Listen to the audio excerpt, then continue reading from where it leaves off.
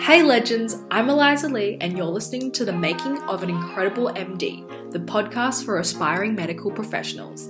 Last season, we geared you up with a ton of different topics and ethical dilemmas to think about in the medical field. And on this season of the podcast, we're taking you behind the scenes of live MMI mock stations that we run for our students who are about to sit their med interviews. So stay tuned for a new station each week and hear a handful of our future med students give it a good old crack.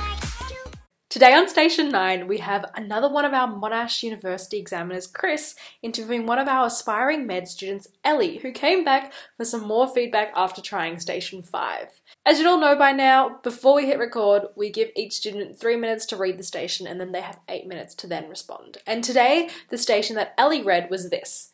Due to the shortage of physical therapists in rural communities, it had been decided that medical schools should preferentially admit students who are willing to commit 2 to 3 year tenure in an underserviced area upon graduation. And now over to the recording. My first question for you is, what are the implications of this policy for health and healthcare costs?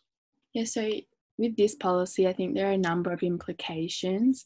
I think, we have to consider it from a few different levels. I think, first of all, the implication of the medical students, being preferentially selected for them to pursue 2 to 3 years after their medical school is something that we have to consider as implication. It's not an immediate solution. It's something that's looking toward the future, and they're putting a lot of faith in these students to continue to engage with that rural community they're serving beyond those 2 to 3 years. If they do just spend those 2 to 3 years, that's a bit of a band-aid solution and it might not be the best way to go about it. Secondly, in terms of this implication of this, we're also hoping as a result of the medical practitioners going to rural communities that the physical therapists will follow, and we hope that will happen, but it may not necessarily be the same for the physical therapists. But a positive implication is that hopefully rural areas are able to get better access to healthcare services, and the shortage of, rural practitioners is alleviated a little bit. So do you think this approach would be effective? Yeah, so not being an expert in public health, I don't have a lot of understanding if this will be effective or not, but I can consider that it is a bit of a band-aid solution and it's going from one angle. I think with such a big, complex problem with the access, the shortage of doctors in rural health, it needs to be addressed from more than one angle. This is a step in the right direction, I think, in terms of encouraging interns and people outside medical school training to engage in, rural communities. But I think a lot more also needs to be done to actually address the shortage of rural GPs as well as, rural general, I think it was physical therapists. So in terms of if it will be effective, I think that a lot more needs to be done. It is a step in the right direction, but I think more engagement needs to be done in the medical school training, not just for preferentially selecting people that will put their hand up saying, I'll do 2 to 3 years. Also, after medical school training, what are the specialist training things and that actually occurring in rural areas, as well as beforehand, should we be encouraging people at high school level to realise perhaps maybe a medical career could be good if they belong in that rural area because they're more likely to stay there, perhaps. So I think that a lot more needs to be done in terms of for this single policy to be effective on its own. So what other strategies can you recommend to address inequities of healthcare experienced in rural populations? I'll just have a think about this one for a moment. So I think we could encourage having a lot more rural hubs in terms of specialist training services. If you want to do GP and things like that, or you have a BMP place, you'll stay there for 2 to 3 years. But if, you want to become trained in something specialist, you may have to return to do a lot of hours within the city. And I think it would be really helpful if we retain individuals who want to work in rural areas so that they can engage in their training particular specialty within that rural area, because I think that would be really helpful in terms of, you know, continuity of care for the people they're providing the healthcare to and things like that. So that's one aspect.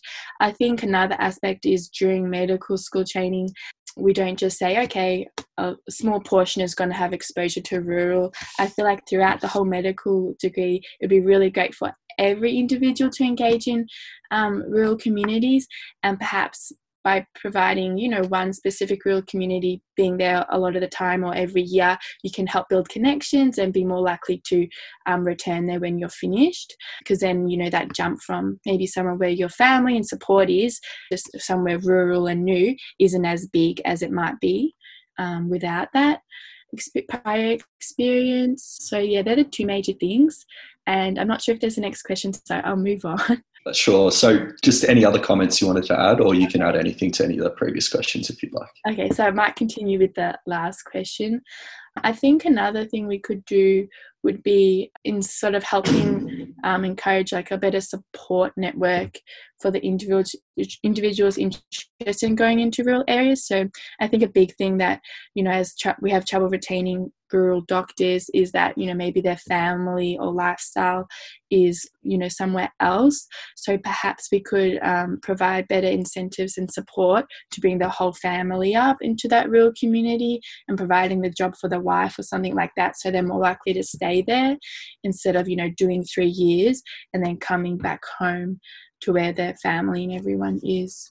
Yeah, so with the first question, I think perhaps I didn't address the cost side of it. I might like to talk to that now.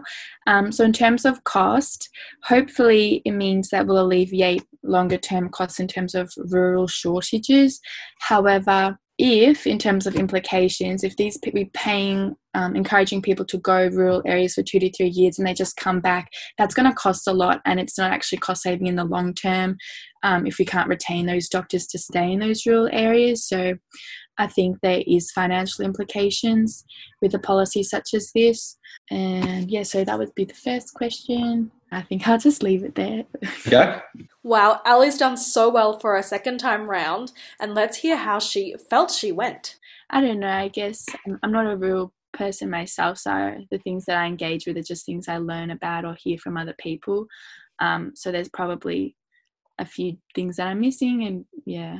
Yeah, so just overall, I'd say your answers were really nicely considered. I think you touched on a lot of really good points in terms of this only being a Band-Aid solution and aspects to that, which I thought was really nice. I did also appreciate that you took a minute and sort of started and collected your thoughts for a couple of questions rather than just jumping right in. And I could tell that gave your answers a bit of a nicer structure, which was good. Just in terms of each of the questions, so in terms of just things that I considered when I was looking through these questions, in terms of the first one, so the implications on this policy for health and healthcare costs, you did touch on this, but I think continuity of care is a really big one for this, where if you just have someone going out to a rural community for 2-3 years and then leaving, that continuity isn't there. And that's very important in rural communities. I mean, I'm not rural either, but I've been studying rural for part of this year, and the community dynamic in rural areas is very different.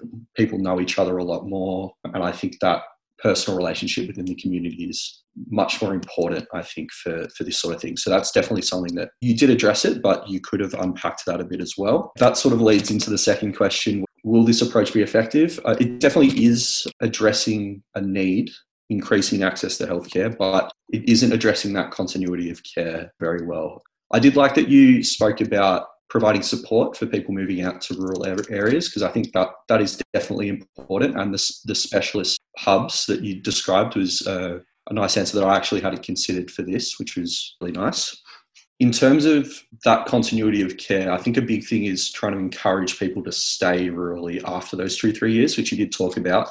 And interestingly, like often, even if people do stay, often the impetus for people to leave is after they have children and they want their children to be educated in a more metro area. So again, they wouldn't be expecting you to have all this stuff, to know all this stuff. I've only encountered some of this stuff this year, as I say, being rural. I feel like a lot of the rural aspects of health can sort of be come at a bit of an oblique angle. So in terms of strategies, you did touch on some nice ones. I did like that specialist hubs one in terms of retaining people rurally. That was well spoken. But again, just in terms of that oblique angle, I think one of the things that has really been highlighted a lot to us this year is that everything's interconnected. So I was out in Churchill, for example, one of the towns nearby, Hazelwood. You might have seen the Hazelwood power station with all the towers get blown up. It was on the news.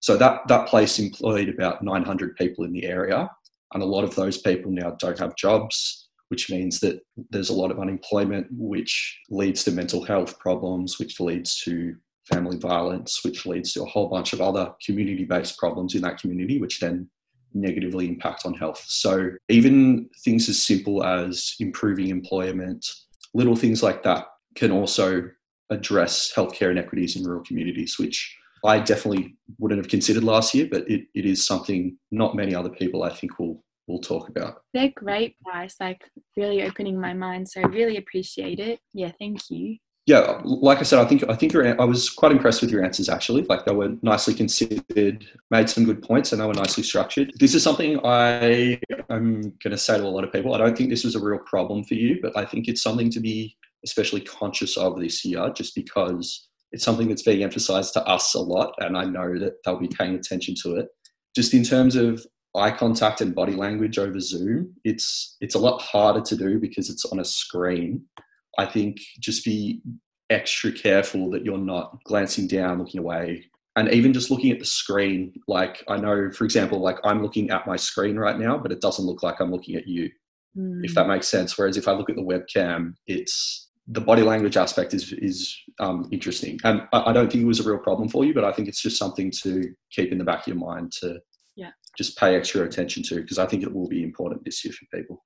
Yeah, I think just being conscious of the medium that you're actually doing the interviews on is important as well. Yeah, and you did talk about getting students to study rurally as part of their degree. That was a very nice point, actually, that you said I think all students should take the time to study rurally. And I think seeing that need is super important for medical students if that broader need is going to be addressed. So do you have any questions or any comments for me?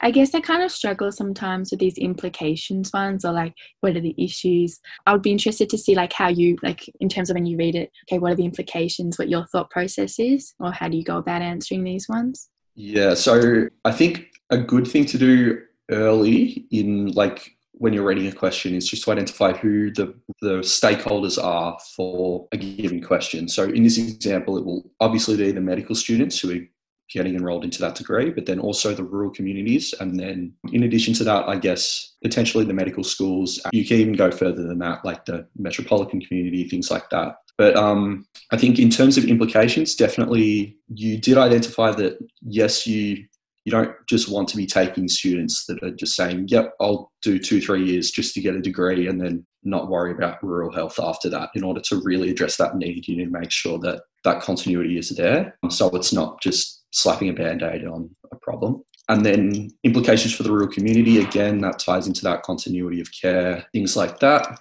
And yes, you did skip over healthcare costs originally and then jumped back to it. So yeah, honestly, that's a more difficult one, I think. Again, increasing access to healthcare and meaning that people can seek treatment earlier, so they'll have less serious illness when they go and see a medical professional will potentially decrease healthcare costs. But then you did nicely identify that jumping people back and forth between the communities is also going to increase cost potentially as well. So I think you talked through it fairly nicely, to be honest. I wouldn't really be adding a ton to what you said. I thought you covered it pretty nicely.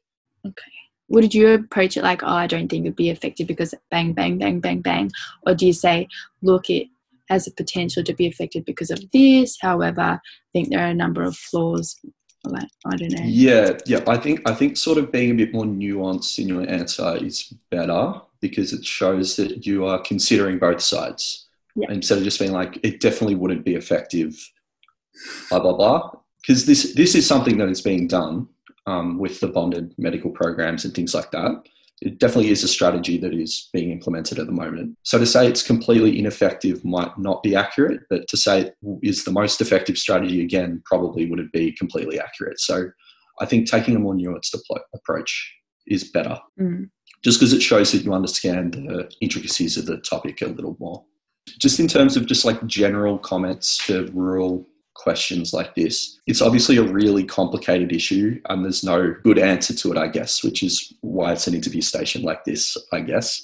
In terms of unpacking all those interconnected sort of webs that I was speaking about before in terms of employment, mental health issues in rural areas are really large, and that's multifaceted, but part of it is access. There aren't many medical professionals like doctors in rural areas. There are even less mental health professionals in rural areas. So that's a big issue. In addition to that, I think the dynamics of the rural community is interesting in terms of healthcare, and particularly mental health care, where if you're in a town of 100 people, everyone knows everyone, and your car is parked in front of the mental health clinic, everyone knows you've gone to the mental health clinic. And that can generate stigma or generate things for people that will make them less willing to access healthcare until their conditions are sufficiently advanced. I know these aren't necessarily things for this particular question, but just issues that can be discussed surrounding this topic. You know, you're not going to be able to cover all of it in 5 minutes or 8 minutes, however long you have.